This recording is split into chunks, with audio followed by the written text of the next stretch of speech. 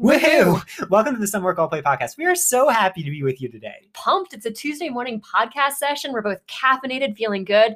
Though right now I'm looking out at the mountains and we cannot see them at all. On Friday, we had this deluge of smoke roll through and it's just kind of sat here since. Yeah, it looks very opaque outside. I'm reminded of the Jim Carrey movie, The Mask, where he's like, smoking, except it's said in a much less joyous manner right now because doesn't really mean great things for the future of the West and climate change and all that. That reference is totally lost on me. Yeah. I feel like if it had been a book reference, I'd be all there with you, but I'm like, I have no idea what you're even talking also, about right now. Also, this is where I'm a couple years older than Megan, and so there are some mid-90s references that got to me and did not get to Megan. Megan's more of like the Degrassi generation. I'm more of like Saved by the Bell generation. Kind of is a big issue in a relationship sometimes. But so I was on the treadmill this morning and I get a text message from you, which is a selfie video, which is rare coming from you. You never take selfies and send them to me. And it's just a video of you kind of like hyperventilating in a mask. I can see your deep belly breathing going on after doing hill strides. And you were committed to the cause. Yeah, so I wore a mask. Of course, there's a nose strip under the mask. Because does that cancel each other out? It probably does, to be 100% honest. But it's an easy day, and so there's no harm in masking up a little bit. And so I'm out there, and all of a sudden, as I start to get to the finish, and after I finish my hill strides, I'm like, I'm a little bit euphoric right now. And I was trying to think of what it was, and it brought up holotropic breathing, which is this whole technique based in psychology and meditation that involves breathing exercises to channel much of the same psychedelic effect as something like LSD. So I don't know it very well, but I think I might have been doing some holotropic breathing out there on my run today. I think you're a little bit of a low oxygen state. Yeah. Well, you came downstairs to the treadmill and I was almost done my treadmill workout and you were just bringing this LSD energy. And I was kind of like, David, I need to focus. Yeah. I'm getting through this treadmill workout right now. We were on very different wavelengths because, I was off in the great beyond exploring the magical mushroom rainbow through my mask running. Meanwhile, Megan was on the treadmill contemplating the finite nature of life and how, existence on the treadmill might not be an existence worth living. Well, before the treadmill, I think it was yesterday, I complained to him, like, David, life is passing by way too fast. Yeah. Like, I just need life to slow down right now. And I got off the treadmill and I was like, actually, David, I take that statement back. I feel like I'm 120 years old right now. That treadmill made me think a lot about existence. It's wild how that happens. The treadmill is the gateway to immortality. Like Zeus and all the gods, which is actually were on the treadmill the whole time and thus eventually became deities. It's an amazing mental exercise, though. Yeah. So I feel like for the first 20 minutes, I'm just kind of like, oh, I must get through this treadmill. And then I start having these very deep thoughts on there. I'm like composing manuscripts in my head for all these like articles I have to write, thinking I'm doing math with treadmill numbers. It's like, it's a deeper brain state after 20 minutes in. It's interesting. Maybe it's the ultimate cure to procrastination. I know if I ever have writer's block, I should just hop on the treadmill and see what happens. It's because anything is better than being on the treadmill. So just writing a full paper would be like, well, at least I'm not on the treadmill. Getting like bamboo shoots stuck under your fingernails. At least I'm not on the treadmill. Recently, though, I tried to listen to an audiobook because people love listening to audiobooks while they exercise. So I tried Obama's Promised Land and I found I couldn't get my heart rate above 120 because I just was soothed by Obama's cadence of his reading. I'm like, wow, this is amazing. And had zero endorphins when I got off the treadmill because I just was not focused on running at all and was so focused on Promised Land. The dulcet times of a naive hope of change and all those other things that have been dashed in front of our eyes. Yeah, and I'm still on A Promised Land because I've been mentioning this on a number of podcasts. I've switched to other books and finished those and come back to A Promised Land. And so it's because it's a little heavy at times. It's talking about a lot about politics. It can be a little dense, but it's an incredible. Oh, it's so good. I love learning about it, but also it just introduces some cognitive dissonance. So the other night, it's like 9:30 p.m. and I'm in bed. Which is late for us. Yeah, I'm in bed. I'm reading. Megan had kind of drifted off a little bit. And I'm reading about extrajudicial torture under the Bush administration. So it's a little bit heavy. And meanwhile, Megan is just like stroking my shoulder. And I'm like, I cannot handle these contrasting messages right now. This is too much. Actually, that's a nice euphemism you use there, David. Stroking your shoulder.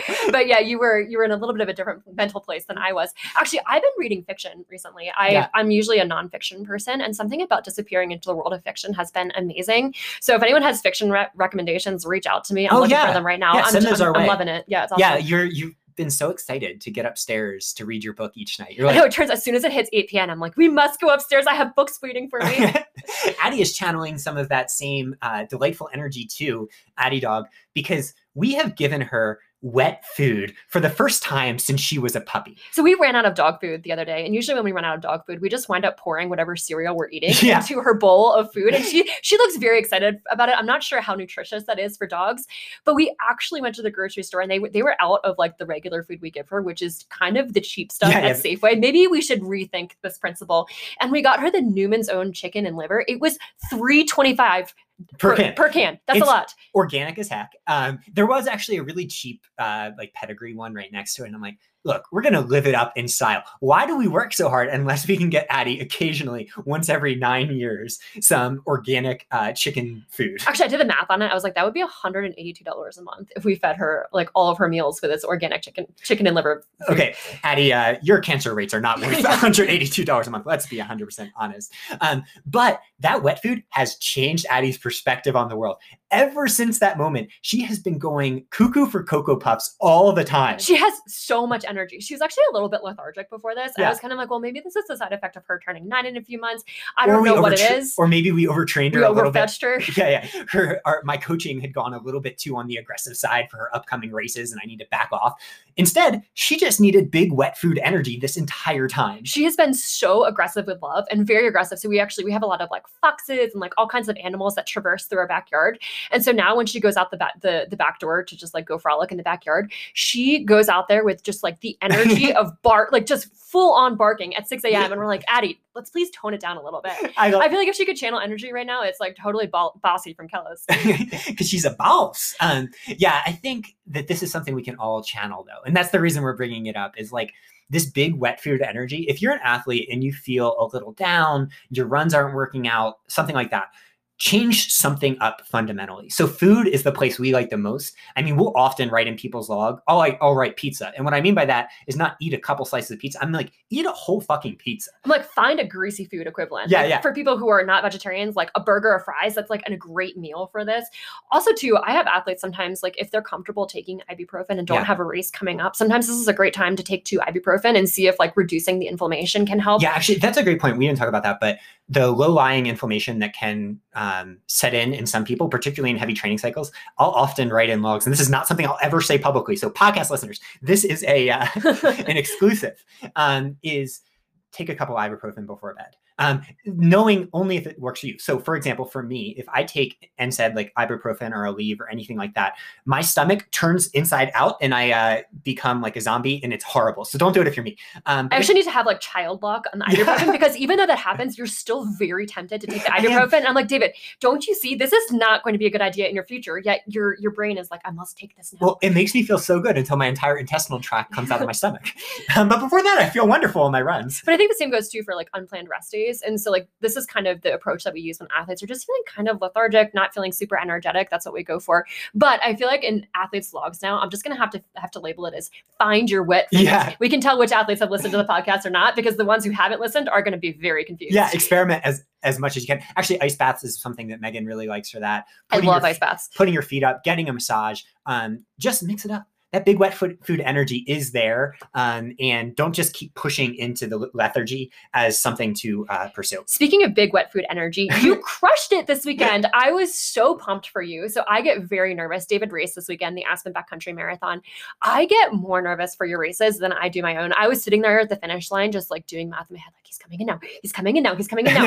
And you crushed it. It was smoky out there, and you just had an incredible performance. Did you have any idea if I was coming in? Like, did you hear anything from the course, or was it totally? It was totally silent. Oh, so you had no idea. No clue. Oh my gosh. I'm kind of like checking my text with my phone. I'm like, did he text me with a broken ankle? Yeah. How's he feeling out there? Is he back at the house? I don't know. So this is exciting. This is my first big race actually in almost 2 years. Like the first race that was going to have competition, would have cash prizes, all the things in Colorado that could attract like a bunch of people. Yeah, in Colorado, if there's a $20 cash prize, everyone and their mom is going to be heading out to that race. Yeah, and you get $500 and like you're lining up around the corner with pro runners. So it was a big moment for me. And I think I felt that a little bit on race morning because it's like 5 a.m. and I go to Megan and I'm like, Megan, do you have any deodorant? Because I am really smelly right now. And it was like, I was bringing so much odor. In fact, I smelled a lot like the wet food. I was bringing the big wet food energy. That is for sure. Okay. Normally when you tell me this, I'm like, David, you're exaggerating because you really actually don't smell in life. It's this wild thing. Like you could go 5 days without showering and not smell at all. Meanwhile, if I go like a whole day without showering and don't wear deodorant, I walk into a room and someone's like, who died? Yeah. Like, we have very different smelling profiles. But I will say you were smelly that morning. Yeah. And I was pumped about that. I'm like, this is a good sign. Your testosterone is raging. So I turned to you and I'm like, David, you have smelly duende.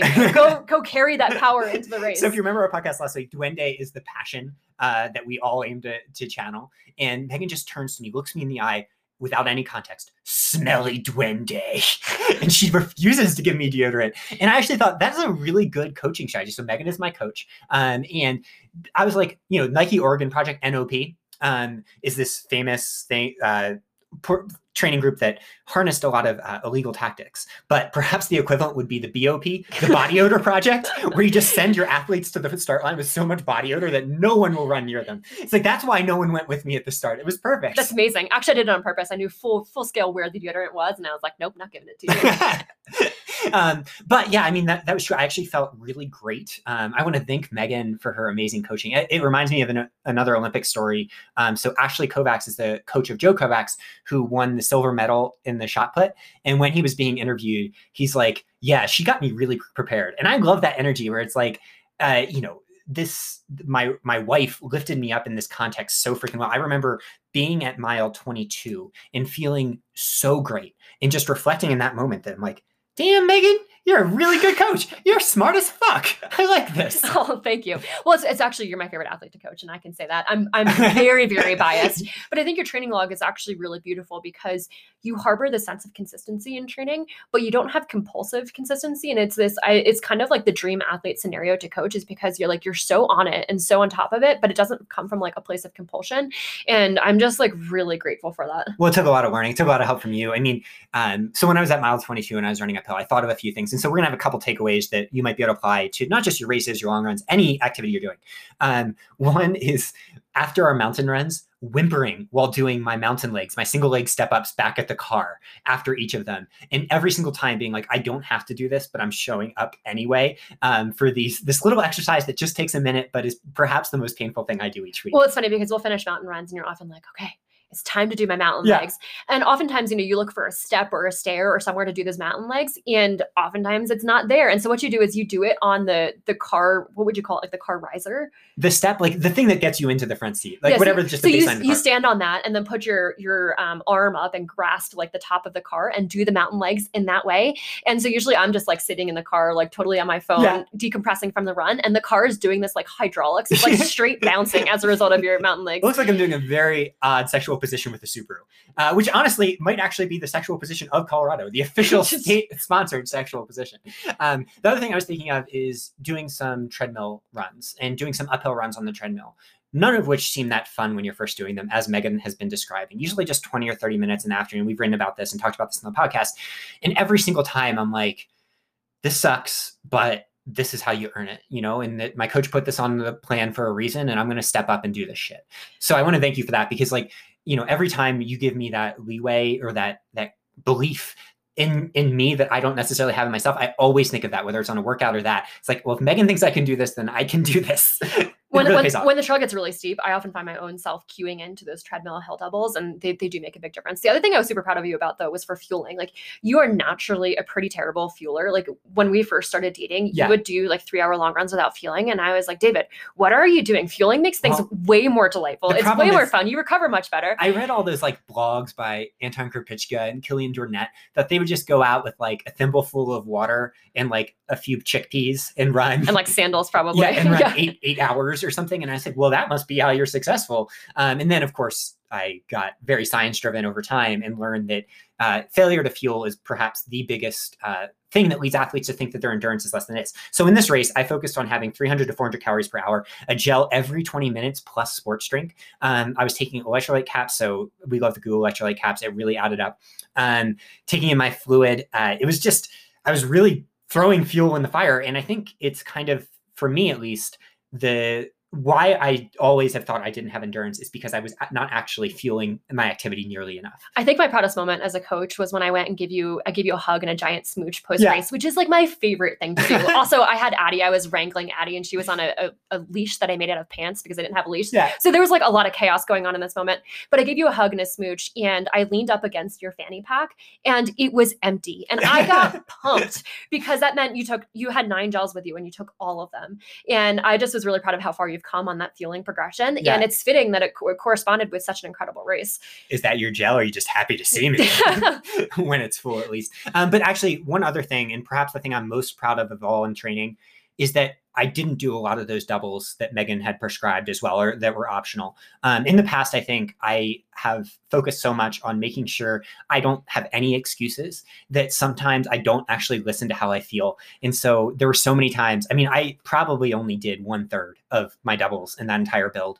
And I feel better than ever. My endurance is much better than ever, even though my volume has been relatively lower than I've ever done in the last 6 years. So thank you for that. And thank you for the courage to know the difference between being tough and being like self-destructive. And I think that actually that statement gets to the idea that I made earlier about the consistency versus the compulsive consistency. Yeah. And that's what I've loved, like seeing an evolution in your training. I actually think, to me, it's a red flag. If athletes do 100% of optional PM doubles, it's actually a red flag. And I start reducing them because I'm like, I at some level, like life stress must get in. And at some level, this is probably interfering with athletes' recovery. I guess I do that too.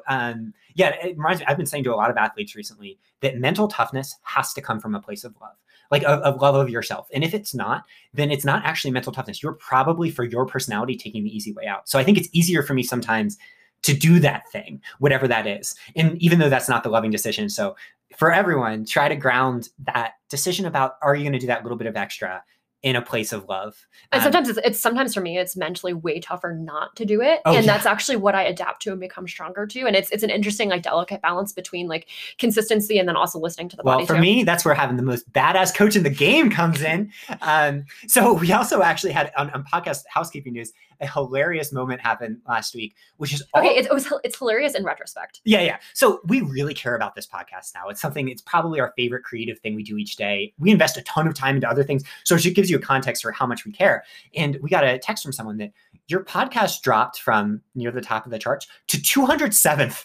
And I was like, what just happened? So it turns out that there was a podcast duplicate that kind of spontaneously formed on the internet. So there were 2 of them. And the one that, like, I guess no one has ever seen and had no ratings or whatever, became the predominant one in all the rankings or anything. It was just causing everything to crater, and our other podcast was going to get taken off because they sensed it was a duplicate. It was like one of those moments like, oh my God, technology. What is happening? Yeah. Also, no shame in being 207th. It just, it was a rapid plummet from where we had been. Why do you have any conspiracy theories on why that happened? I feel like this would be a great way, like if you're a competitor in the podcast business, just like create a duplicate of someone else's podcast and mess with them. It's actually a great point. I try not to think about it too much. I think about that all the time with like Google Drive.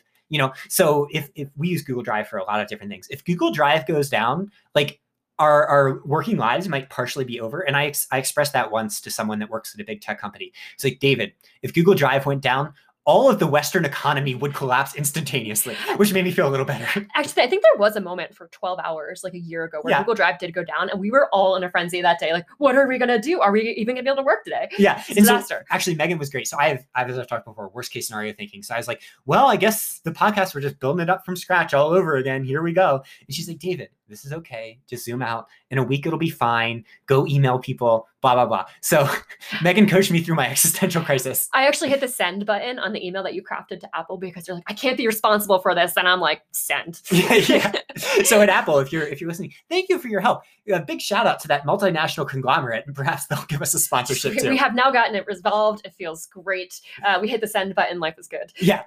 So we're climbing back up those charts that don't matter at all, but perhaps our way of pushing back against the uncertainty of mortality. So speaking of, wanted to mention a quote that was in an athlete's log from a sermon that started a wedding that this athlete attended. Here's the quote, and it's from Hunter S. Thompson. The quote is, "You won't find reasonable men on the tops of tall mountains." I love this quote. Yeah, it's incredible. I actually didn't even validate whether that's Hunter S. Thompson or if that's the actual quote.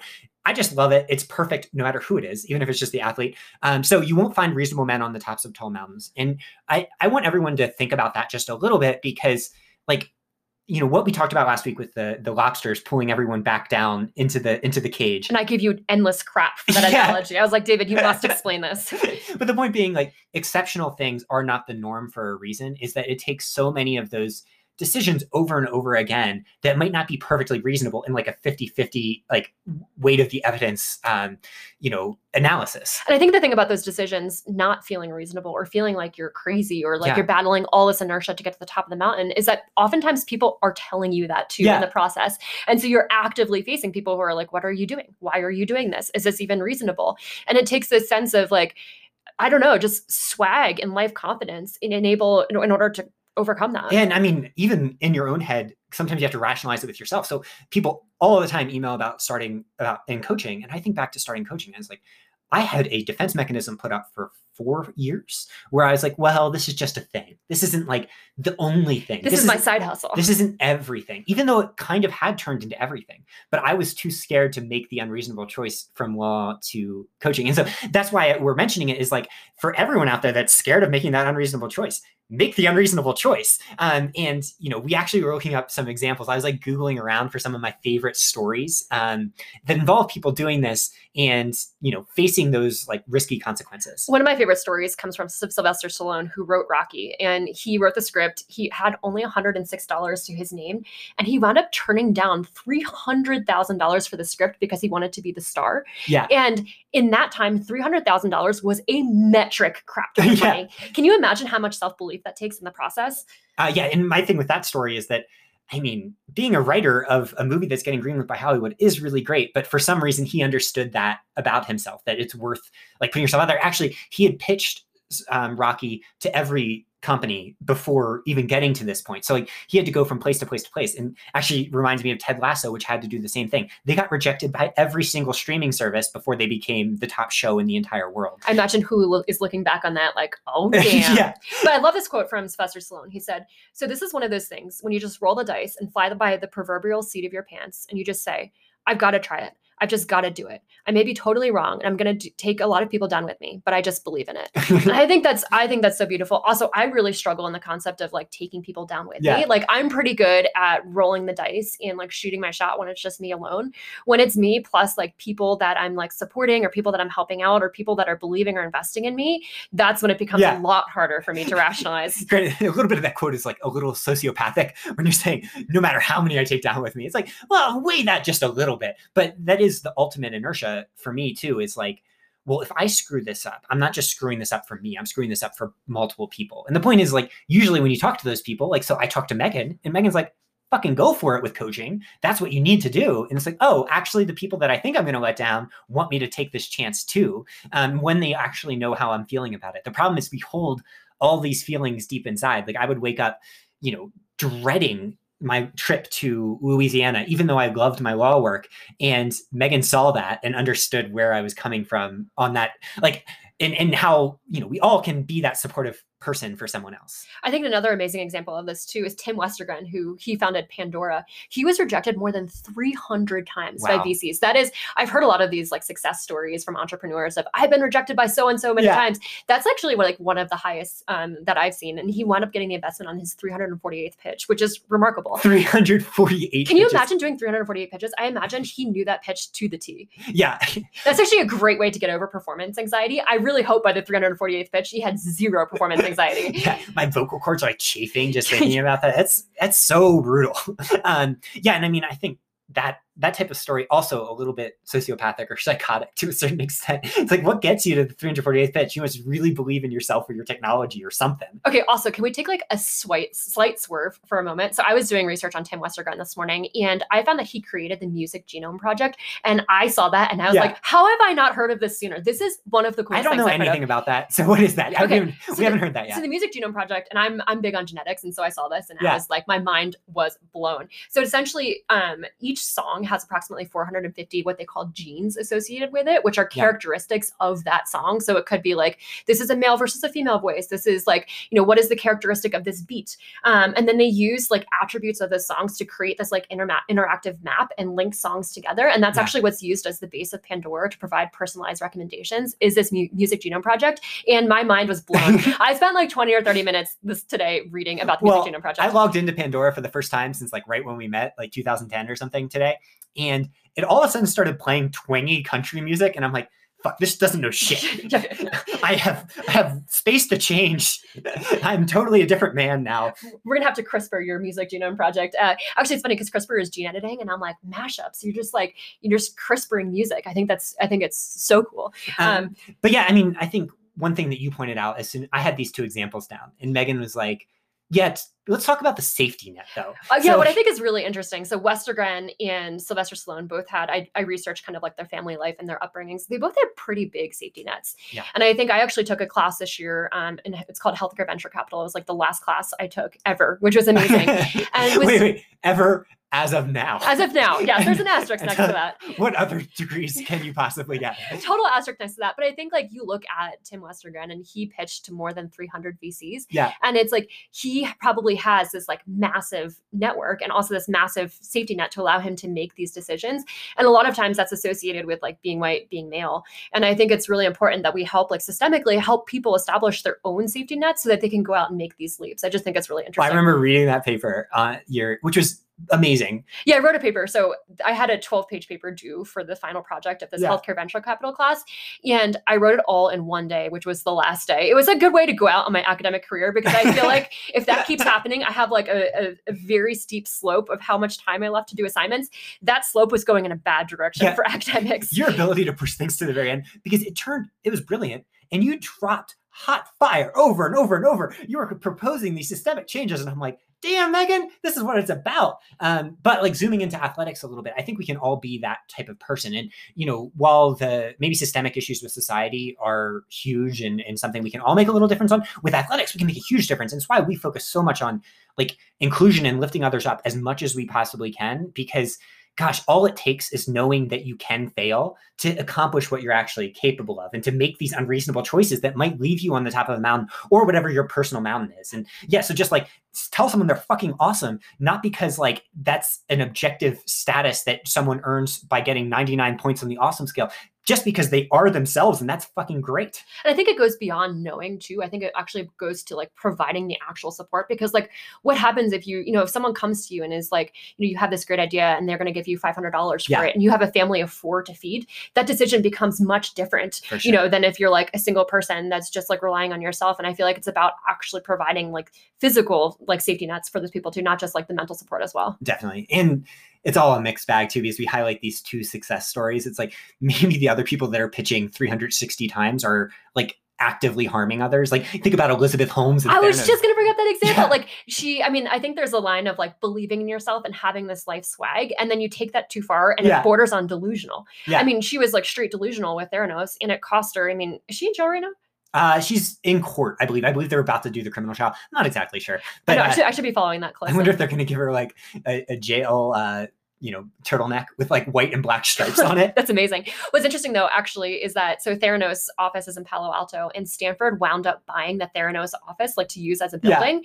Yeah. And the Department of Epidemiology has moved into the Theranos office. And so right now I haven't been back to Stanford because of COVID in a little bit, but I'll have a desk at the old Theranos building, which is wild to think about. I don't really like the vibes there. I don't know how I feel about you having a desk in that office. Well, I wonder if Stanford like purposely moved epidemiology department into that building, because the epidemiology department is like founded on like the rigor of like scientific research, and it's so ironic that department is moving into the Theranos like building. The Ghostbusters of all the like the ghosts of lies past that have come. It's like we're just going to tell the truth so much that these Slimers of lies are going to be going away. But I mean, I think what is most significant here is how we actually invest in ourselves. Because what really caused me to resonate with this quote is thinking about all of the sacrifices that do have to get made in making slightly unreasonable decisions. I think we talk about investments all the time. And I think like the most logical and the most important investment is, and probably the first one that should happen, is the investment in yourself. Yeah. And I think that's actually the hardest investment to make. Oh my God, it's so hard too, especially when you want to make people happy. I think both of us are defined by this like at least for me, wanting to make someone happy is kind of my like core setting. It's like my categorical imperative that is just formed at the base of my brain, has nothing to do with the type of person I am or any choices I made. I mean, it was when I was a kid. And so it really hurts when I don't feel that way. And there's a great podcast question that we got. So here it is. Your philosophy on weddings, etc., has always interested me. How do you say no graciously? I feel like I just want to be on an island for a year. I love the idea of being on an island for a year. Yeah. This is my soul sister, this M, who asked this question. And I think it's fascinating because like we've talked quite a bit in our household about the idea that like in order to get to that top of the mountain that we were just talking about, you have to make a lot of sacrifices in life. And oftentimes that makes things feel like unbalanced compared to like what a traditional life balance would look like. And I think sometimes like that's totally okay. I think it's really about like finding that line for your own life. But I think it's really interesting to think about that. Yeah. When you posted the Instagram about my race, which was awesome, the thing that was most meaningful to me that you said was like, people don't always see like the grind it might entail, you know, the 5 a.m. wake ups, the coaching, the like sometimes like late sleep, going to bed, which might mean 7:30 in our grandparent structured lives. And to me, that was really meaningful because it was being totally validated in some of the sacrifices that I have to make on a day-to-day basis that might not always be like in the limelight, right? Like it's part of the process. It's like how the sausage gets made, but it's not the sausage. You do a really good job with that. And I think what's challenging is sometimes people have like a keyhole into the sacrifices. And so they think they see it, but it's like, in reality, it's like a very, very small percentage of what you're actually going through. What I think I struggle with the most is that I think I've realized that like, because I'm doing so much, I actually added up my connection network the other day between like friends, family, athletes I coach. I'm on like 3 different work teams. And so like put together like all of those colleagues and all of the different connections and mentorship like positions that I have. And it was a crap ton of people. It was so many people. And I did the math on that. And I'm like, I inherently am going to be letting someone down at all times. And hopefully not in a major way, but in a way like I'm a perfectionist with that sort of thing. And I want everyone to feel like that I'm 100% emotionally invested in them all the time. And the reality of that is that it's just not possible. So how are you getting more comfortable with like letting people down? Because it's something I still struggle with, but I'm getting a little better at, I mean, things like weddings, like to answer the question, I just say no to every single wedding unless the bride and groom, like my presence is needed for their happiness to a certain extent, because it's like, that is just really tough on our time. And so if it is, heck yes, I want to be there. If not, perhaps not. I'd love to hear how you do it. I think for me, it's when I have kind of like a hierarchical relationship. So I have like, these are the people in my life that I really don't want to let down. And that includes all of the athletes I coach, because like, that's like my most, it's your family. They're my family, you know, and it's really important to me. And then I think also just honesty. So like my inclination, like if say I got a wedding invitation that like, it just was like in Tennessee, it was going to like cause this like big upending thing in life. Like my inclination would be to come up with some elaborate excuse. Like I'm racing in Peoria this weekend. But like just being honest about like, hey, like I just really, I'm overwhelmed with work right now. Like it's just not going to work, and just not trying to craft these elaborate excuses. Is there a race in Peoria? Let's go to Peoria. I know Peoria probably has some sweet trail racing. It does. Probably some sweet corn too. But yeah, I mean, I think it gets back to the question of how to balance everything, right? Like how to, like when we talk about getting to the top of the mountains, that this Hunter S. Thompson quote, it's not actually about winning a race or achieving something or becoming even good at what you do. It's just about, you know, the shooting your shot mentality. But I think it becomes inherently imbalanced by the very nature of making an unreasonable decision in the first place to try to get up some mountain, whatever that mountain is. And that's something I have really struggled with, is like, okay, can I embrace being unbalanced and letting people down in the process? Well, I think you can find balance within that unbalance. So for me, like I kind of just have to follow my joy compass. Like for me, when I'm the textbook traditional life balanced of like, our house is immaculately clean, like I'm on top of all my emails, like all this other stuff, I'm inherently creating sacrifices in that like drive that I have to do all of these different things. And so that by itself is a sacrifice. And I think it's actually really interesting to think about it in that way. Yeah, I think the Whoop ends up being a pretty good proxy for some of that stuff too, because you know, that Whoop score, like once once you start trying to please everyone, it goes down and everything starts to suffer a little bit. And when it's high, you're dropping a lot of balls with work. So there's not too much you can do about it. 100%. So I actually had a reflection the other week. I was out on the bike. I woke up late that day. I probably woke up at 6:45, which to me is like really late, because from 5 to 6:45 in the morning, I'm sending emails, and it's kind of just like the place where I start my day. And if I don't have that time, everything in my day becomes pushed back and goes to shit. But my recovery score was 97%. Which is through the roof. Which is very high. I've never seen anything A whoop recovery score of 97% is awesome, but I was 97% late. And I was like, well, this is just the trade-off that I'm going to have in life. Like, I can't do everything and I'm going to have to accept that. And I think like I've made the joke a lot recently that 97 is just kind of the way of life. Like, I love that. Something is awesome in one area and it's inherently going to fall in another, and just like being really delicate in that balance beam approach. I love it. So yeah, let's just chase the tops of mountains and be okay with like, you know, occasionally letting some people down in the process. So yeah, we also wanted to highlight Molly Seidel, who absolutely shocked the world, though I don't think she shocked people that actually knew, to win the bronze medal at the Olympic marathon for women. Okay, total badass right here. I mean, talk about shooting your shot. She went out to the Olympics and just like stuck her nose in it and shot her shot. Yeah. She had this amazing quote. So she said, I stuck my nose where it didn't belong and I tried to make some people angry, in terms of her overall race plan. Yeah. And what a great race plan coming from a professional runner. And talk about like, you know, when you get to the top of the mountain, you sometimes like ruffle some feathers along the way. And I also love the video. She came across the finish line screaming, like you could hear it on the broadcast so loud and clear. And also I saw through the grapevine that she turned down a number of interviews pre-Olympics, unlike some of the other people that were participating, which I think is really relevant because she was letting people down, you know, to prioritize some things that were really meaningful for her. She talked a lot about the idea that she knew she had to focus on this and like what that meant for overall recovery. What I think is also interesting too is she's on Strava. Yeah. Not that many professional athletes are on Strava at her level, because like you're kind of giving away all your training secrets. Yeah. You're giving away where you are in the moment. Alan Couzens went through and coded her training. Alan Couzens, also a remarkable human. He goes through and codes people's training on Strava, and it's actually quite instructive. Yeah. He has an amazing Twitter. Yeah, he is such a great follow. I actually was reflecting that I agree with almost everything he says. Like, totally agree, which is really rare in something that's as contentious as training methodology. So big shout out to Alan Couzens. So he went through and examined her long runs, and he found that on average, her long runs were spent at 67% of 5K pace. And so when you do the math on that, that's actually a much slower long run progression, or much slower long run average pace than you would expect for someone of her caliber. And it just goes to show, like, she's building her base, she's keeping her long runs easy. I think to her that probably equates like a 7:30 average, I imagine, like looking at what her 5K pace would be. And for an athlete of her caliber, that's actually like a little bit slower for these long runs. And it's just so cool to see the fact that she's like treating her body well. She could go faster and still recover. Like, it's not like she's at some threshold at that point. Like, that's probably well below her aerobic threshold. And it's a reminder for all of us, it's okay to back off just a little bit. Like, you don't have to push to like, this is the fastest I can go and still be ready for my run the next day. It's like, this is what I always think about is, can I feel freaking great at the end of this run? Like, at the end of this run without recovery, could I go do it again? Like, that's always how I want to evaluate my own personal training. And that doesn't have to overlap with super sexy Strava profiles. Cause I think sometimes like the inclination is like, you know, you're being followed on Strava. You're like, how can I make this super sexy? And it's like, actually sometimes slow is sexy. Yeah. Slow is sexy. Slow is sexy. As Tenacious D said, you don't always have to run her hard. I'm not going to say the entire thing. Yeah, sometimes. I saw the look of fear in your eyes as you started. I'm like, what are you going to say? Yeah, I think that song might be cancelable now. Like, like in terms of like gender dynamics and things. But yeah, instead of Strava porn, you need like Strava sits on the couch and sips some chamomile tea. Ooh, I like it. That perhaps is a little more appropriate than what I was about to say. This was also Molly Seidel's only her third marathon. And she's like still learning in this process. And I'm really excited to see where her career goes from this. I remember before Atlanta, so Esther Atkins, who's an awesome runner. I actually ran with her a little bit. She was like a pro runner as I was starting my college career. And we like overlapped in some races. Just a great human. And she gave Molly Seidel advice about how to warm up at the Atlanta Olympic trials. And clearly it worked. Molly followed it. Molly took it. Yeah. And clearly Esther Atkins is a great coach.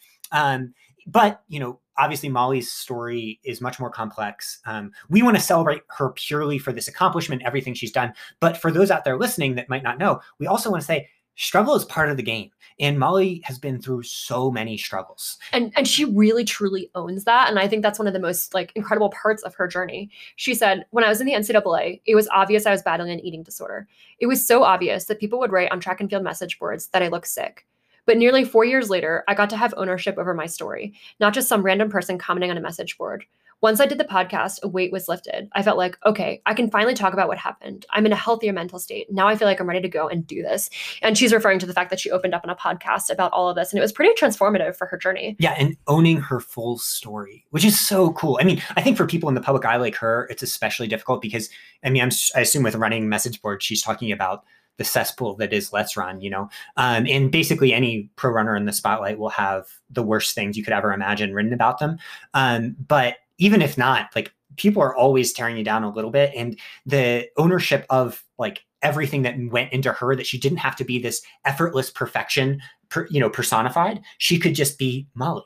And that's something that like I find a lot of joy in too. It's that actually the flaws that we all have are beautiful too.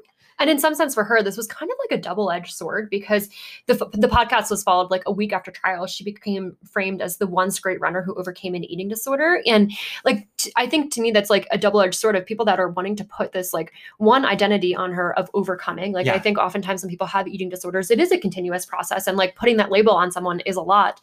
And also too, like, she doesn't have to be defined by these struggles. And even through that process, she just created ownership of herself. She's like, yeah, I'm Molly. Even though you want to put this title to me, like, I'm still Molly. Yeah. And when we talk about identity, we often talk about like jobs and things, right? Like you're a researcher and a coach and a runner and all those other things that go into that thing.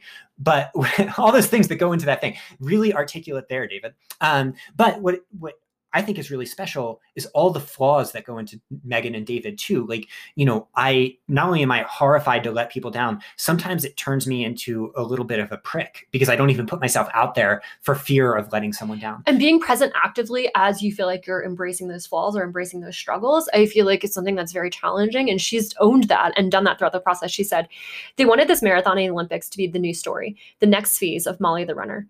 But the reality is much messier. I will never overcome my eating disorder. I still struggle. I relapse, and I actively deal with the ups and downs that come with chronic OCD, depression, and anxiety. It's not something that's a nice, tidy bow, like the Olympic trials or even the Olympics can disguise. Today, I would not be the runner I am without my struggles. I would not be the person I am without my struggles.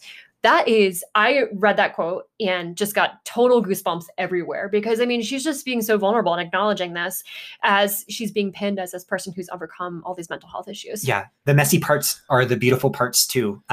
Speaking of some old twangy country music, I'm reminded of God Bless the Broken Road. Pandora is tuning you in. That's amazing. Yeah. But the point being that the broken road is the road. Like every single road you ever see is fully fucking broken. Even if those stories aren't publicly told, even if they're not like Molly and, came out on a podcast and talked about this, like something that coaching has showed us with athletes and something that we see in our own selves, in our own brokenness. And so, if you're broken too, fuck yeah. Like that's beautiful and can be so uplifting to share it, to open up about it, to be okay with it because you're awesome the way you are. And I think instead of framing it as broken, so we talked in the Happy Runner, our book, about the idea of framing it as brain sparkles. And that's so much more sexy than being broken. Like, why can't we call everything sparkles that we struggle with? Or was it Kintsugi or something? So Zoe Rome on the DNF podcast was talking about how the art of Kintsugi, I don't know the exact word for it, involved like ceramics that had been broken and then formed with some kind of like a sparkly. It's like a gold glitter. Gold glitter. So maybe that's the perfect mental health journey right there is, yes, we are all broken, but let's just put some gold glitter in those spaces and live it the fuck up. Love it. All right. Do you want to talk about running form? Let's talk about running form. This is topic 1 from A. Quick question about something I've noticed in the Olympics. Many of the top Kenyan runners have a significant lean forward from the waist. I've always heard a forward lean is best form, that it should come from the ankles and your chest should still be upright. Any thoughts on this? It's obviously working out great for runners with this form. So this brings us back to kind of how we direct some athletes on form. And so in 2014, I went to the mountain champs at Loon Mountain in New Hampshire. And there was a video from the top of one of the steep climbs there. And Megan watched this video and was like, David, you look like you're out for a mall jog because I was just bouncing up and down so upright in my form. I had never really learned true mountain running style at that point because I hadn't spent much time in Colorado. And that at that point, I was like, okay, I fundamentally need to alter something about how I climb because this is not the way to do it. I feel like we could have created a reel for that, similar to the reels that were created for the Olympic equestrian events. The horses that were just like prancing to all these pop songs. That was exactly you. I was definitely prancing to Toxic by Britney Spears there. So after that point, I actually focused very intently on a forward lean, just while climbing. It doesn't mean that it's like maybe even that particularly noticeable. It was trying to quiet my form and mimic the grade with which I was running. So if it was a shallow grade, I'd have a very slight forward lean. If it was a 15% grade, I'd think about leaning forward 15%, just as a mental cue that works for me. And it made a massive difference. All of a sudden I went from thinking steep climbs were one of my weaknesses to thinking now this is one of my strengths. Every time I hit a steep climb in a race, I'm like, now is the time I can make up on everyone, even people that are much better descenders than me, or people that might have faster 5K PRs or anything like that. Like, it's an opportunity. What I think is relevant on this discussion is sometimes on really steep uphills, what is actually upright feels like a forward lean. And sometimes I think you actually really just need to hit the exaggerate button and go for it because that's the best way to do it. For me, actually, this loops back to the treadmill discussion. Oftentimes on treadmills, like once I get past that 20-minute mark of existential despair, I really think a lot about my form. And it's fun to actually have a heart rate monitor on and practice the forward lean and see how that reduces my heart rate and my overall exertion.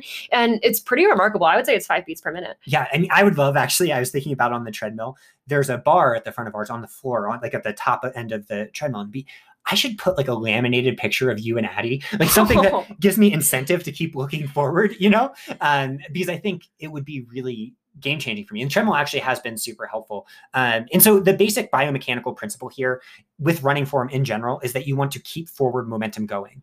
What that looks like really depends on individual biomechanics and morphology. And so the difficulty there is you might be different than we are. I think for both of us, we might be more naturally upright. So practicing a forward lean on uphills has been pretty instrumental. On flats, I don't need to think about it nearly as much. I more just think about, okay, keep my center of gravity out in front, like keep my center of gravity moving forward, more of that lean from the ankles. But on climbs, I need to be like, I'm basically looking at the ground. I kind of look like I'm, have hemorrhoids and I'm searching for my keys at the same time. But that has been really helpful. And so for the trail runners out there, while practicing the Kenyan forward lean that you might see in the marathon might be ill-advised, that might cause low back pain, doing that on the climbs might be super duper helpful. And I think on the climbs too, it's forward lean, but it's also focusing on keeping things relaxed. Like I know for me, like when things are relaxed, it's much easier to have that forward lean.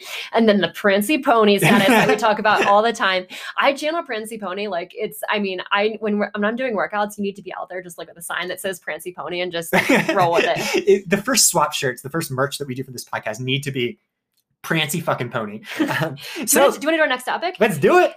I am so glad we're covering this topic. So recently an article by Stacey Sims came out in BMJ Exercise Science Journal looking at HRV and the menstrual cycle. And I feel like this is just, Stacey Sims, obviously an incredible researcher, but this is just like launching the frontier of a lot more focus on female athletes and research and inclusion of female athletes, and really pumped about this. And I think this is really relevant even for people that don't menstruate, because this gets back to how recovery works and how we think about training in the context of these really complex systems. And actually a story from the Olympics. So when Molly Seidel went into the bronze, I think Saltpeter or something like that was in third at the time, and she stopped and everyone's like, oh no, she got tired. Actually, she came out after the race that she was having severe menstrual cramps at the time. It gets back to, female athlete performance is complex, and that complex leads to beauty and excitement and opportunity, but it's also something that we really need to understand. And I think there's a tendency of athletes not to want to talk about that complexity because it feels, I don't know, it just feels weird or like you're making an excuse or something like that. But I think it's actually very important. An empty space in the armor of an athlete. It's like, if you get me on that day, it's like right in the open spot.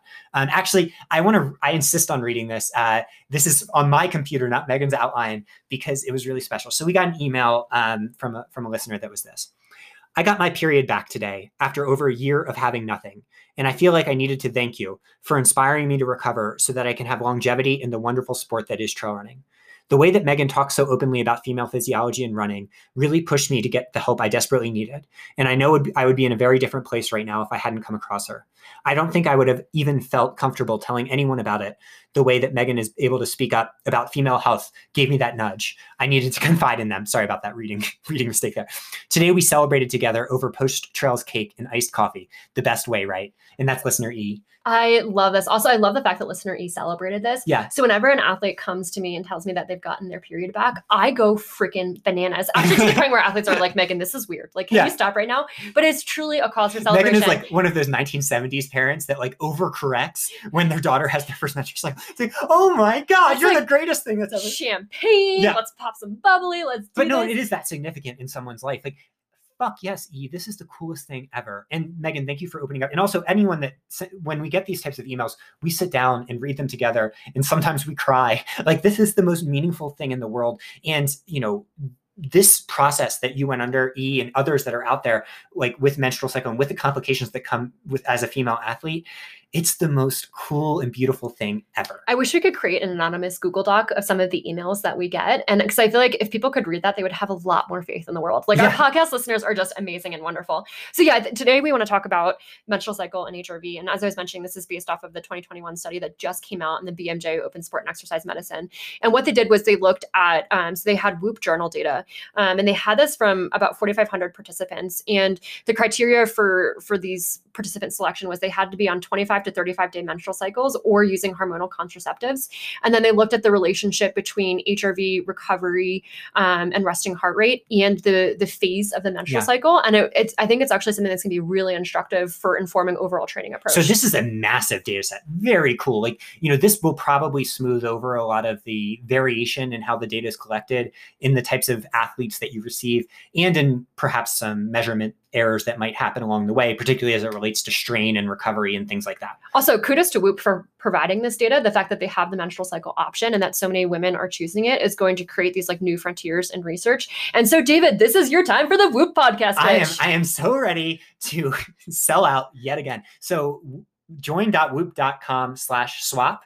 Enter offer code at checkout, SWAP swap, for 15% off, something we really believe in. But we'd be talking about this study no matter what. What this study really gets into is how, when you're looking at the phases of the menstrual cycle, you might see changes that then need to be reflected in how we approach training. And it's something we're thinking a lot about as coaches, and we have been for a few years. So I'm going to read the overall conclusion from the study, and then don't worry, there are some big words in here. We will break them down for you and kind of walk through what this means overall. It is known that estrogens act centrally to modulate the autonomic nervous system, increasing vagal and decreasing sympathetic activity, whereas progesterone appears to have an opposing effect, elevating central norepinephrine release, inducing a sympathetic drive.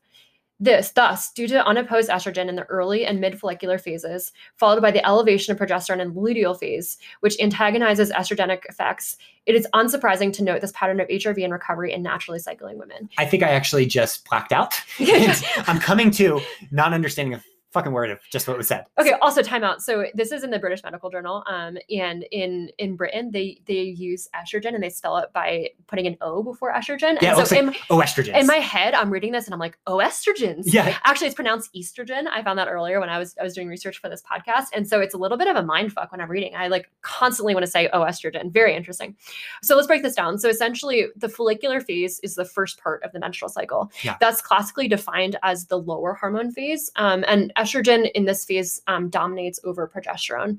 The luteal phase is the last half of the menstrual cycle. You can remember F for follicular is first, L for luteal is last. There's an amazing mnemonic for it, so it must be right. I also love that Megan's done like 38 grades or something, and she's coming back to like the 4th grade, like lefty loosey righty tighty version of the menstrual cycle. It's amazing. It's so helpful. It does work really well. So the follicular phase starts on day 1 with a period. What we classically think about is that athletes are having more PMS symptoms in this higher hormone phase, in the luteal phase. So progesterone causes the sympathetic drive in the luteal phase, and that sympathetic drive is responsible for elevating the resting heart rate and decreasing HRV, making for a recovery score that is less than optimal in Whoop.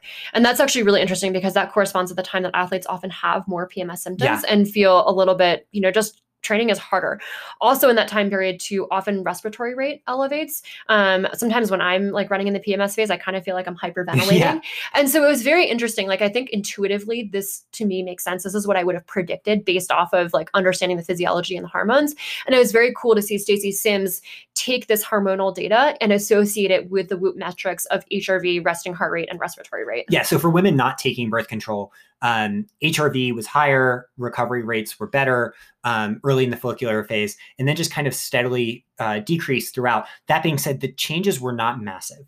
And so it's not something it's like, I need to overhaul everything and change how I do it. It's more, you just need to start thinking about how you feel a little bit. And birth control complicates it just slightly more. So they were looking at 2 different types of birth control. One, which is combined birth control. And I'm going to actually stop here because I'm not exactly sure what combined birth control is. I saw the fear in your eyes, like any good man. It's combined. It's combined. So they had 455 women on combined birth control, and that is the combination of estrogen and progestin.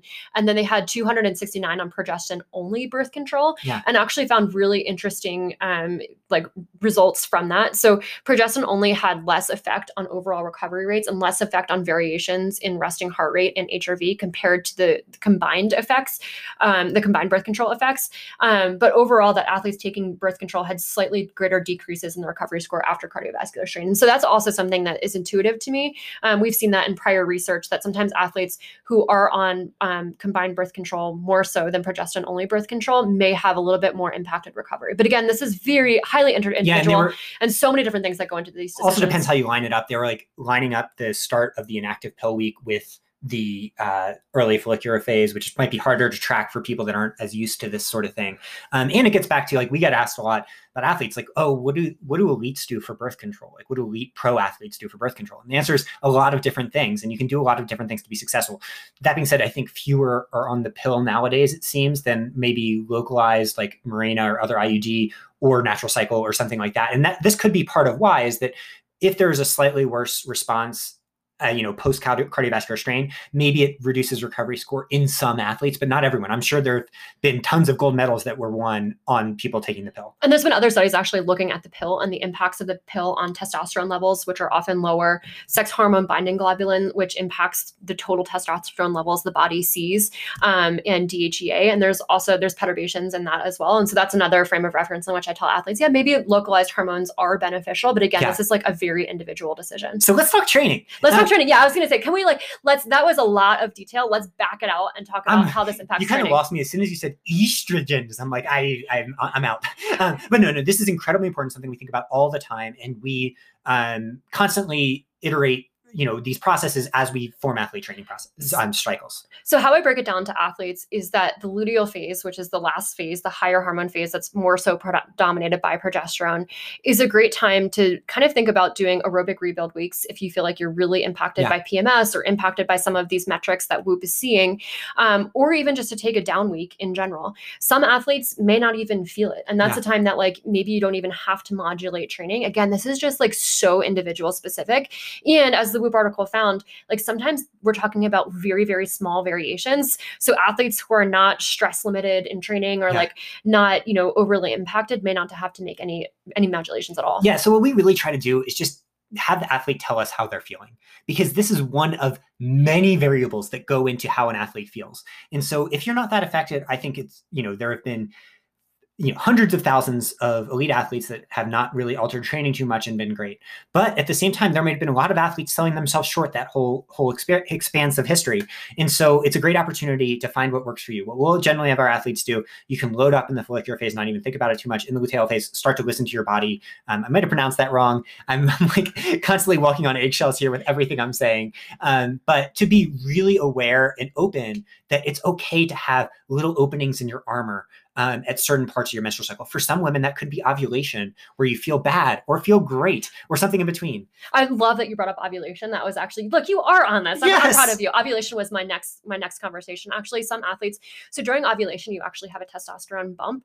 And for a lot of athletes, that makes them feel turbocharged, yeah, it's time to go. I got this. And other athletes actually are heavily impacted by ovulation. And so that's an area that we just see a ton of inter-athlete individual. And other athletes during ovulation will stroke their partner while they're reading Obama's Promised Land.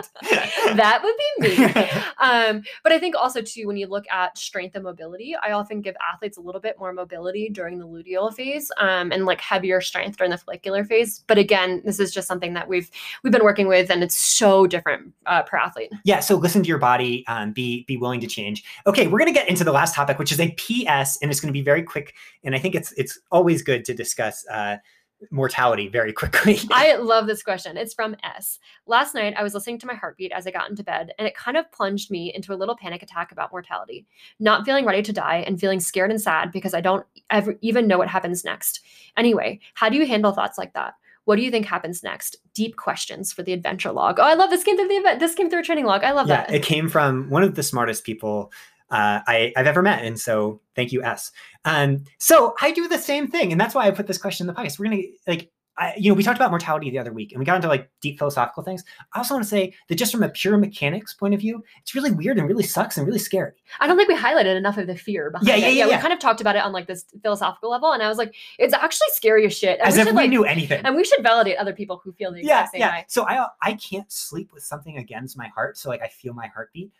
I never really connected it to mortality, but I guess I do, because like it makes me think of my own like pulsing like fragility under the surface at all times. Actually, you say the same thing about the heart rate monitor too. You said it's the excuse is why you can't wear the heart rate monitor. You're like, I think about my mortality too much when I see my heart rate beating on a Garmin screen. Yeah, which I think is fascinating. I mean, death makes me incredibly scared and incredibly sad at the same time. I think it makes me scared and sad as well. And I also have this like very weird fearful mechanism about what's going to happen to the people I leave behind. Is that, I mean, it's so classic, as I've talked about before, beautiful. Of like letting people down. But I feel like the same exact way with death. I'm like, but what if I die before you, David? Like, what are you going to do? What's Addie going to do? Like, how is this going to make me feel? And like, I like go through endless amounts of time thinking about that. Megan, I am guaranteed to go first. I haven't seen a doctor in like 6 years. We're going to change that. I'm already on borrowed time over here. But thank you. Yeah. And so what I wanted to say to listener S is, I think The Good Place, the show, discussed these questions better than maybe anything in history, because it is the ultimate philosophy show. Like the writers were working directly with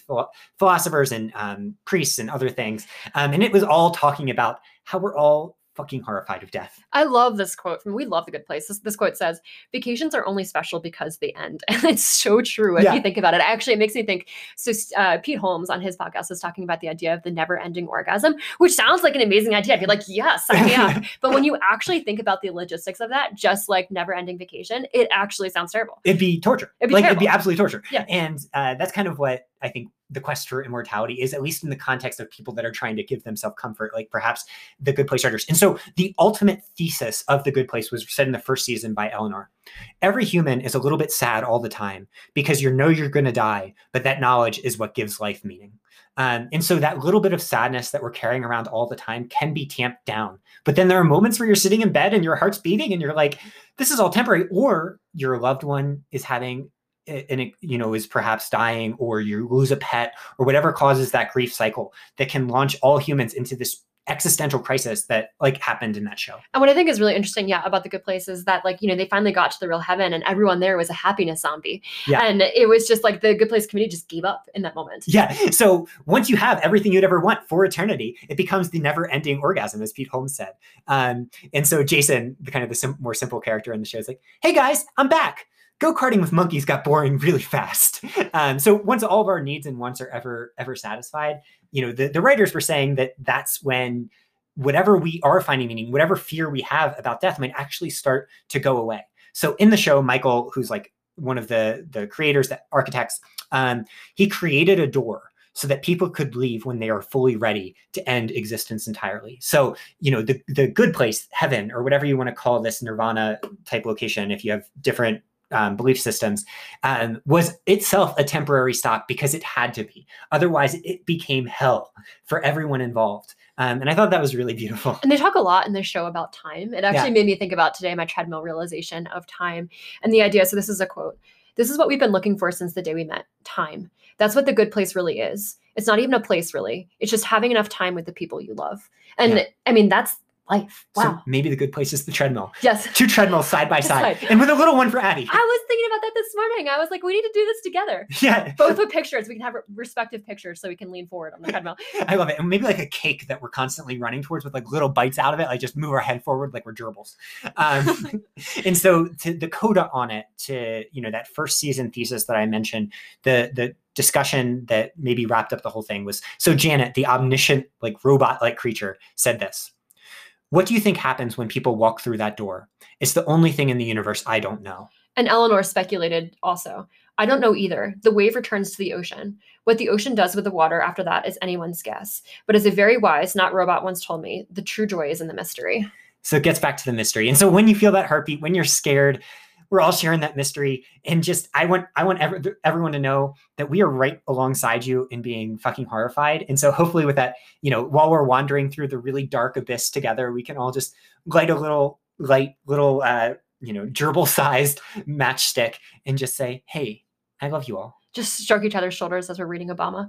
Yeah, metaphorically, because we love our podcast listeners, but we don't need to be that close to our podcast listeners. And so final quote, I am returning my damn essence to the damn fabric of the damn universe. And that's kind of what signing off on a podcast is also like. We are returning our essence to the ether that is the podcast land. So thank you all. We love you. With a whole lot of love. Rate, subscribe, review, whatever you do to podcast. Share it too, because we need those podcast reviews after what happened last week. You all are the best. Woohoo! Bye.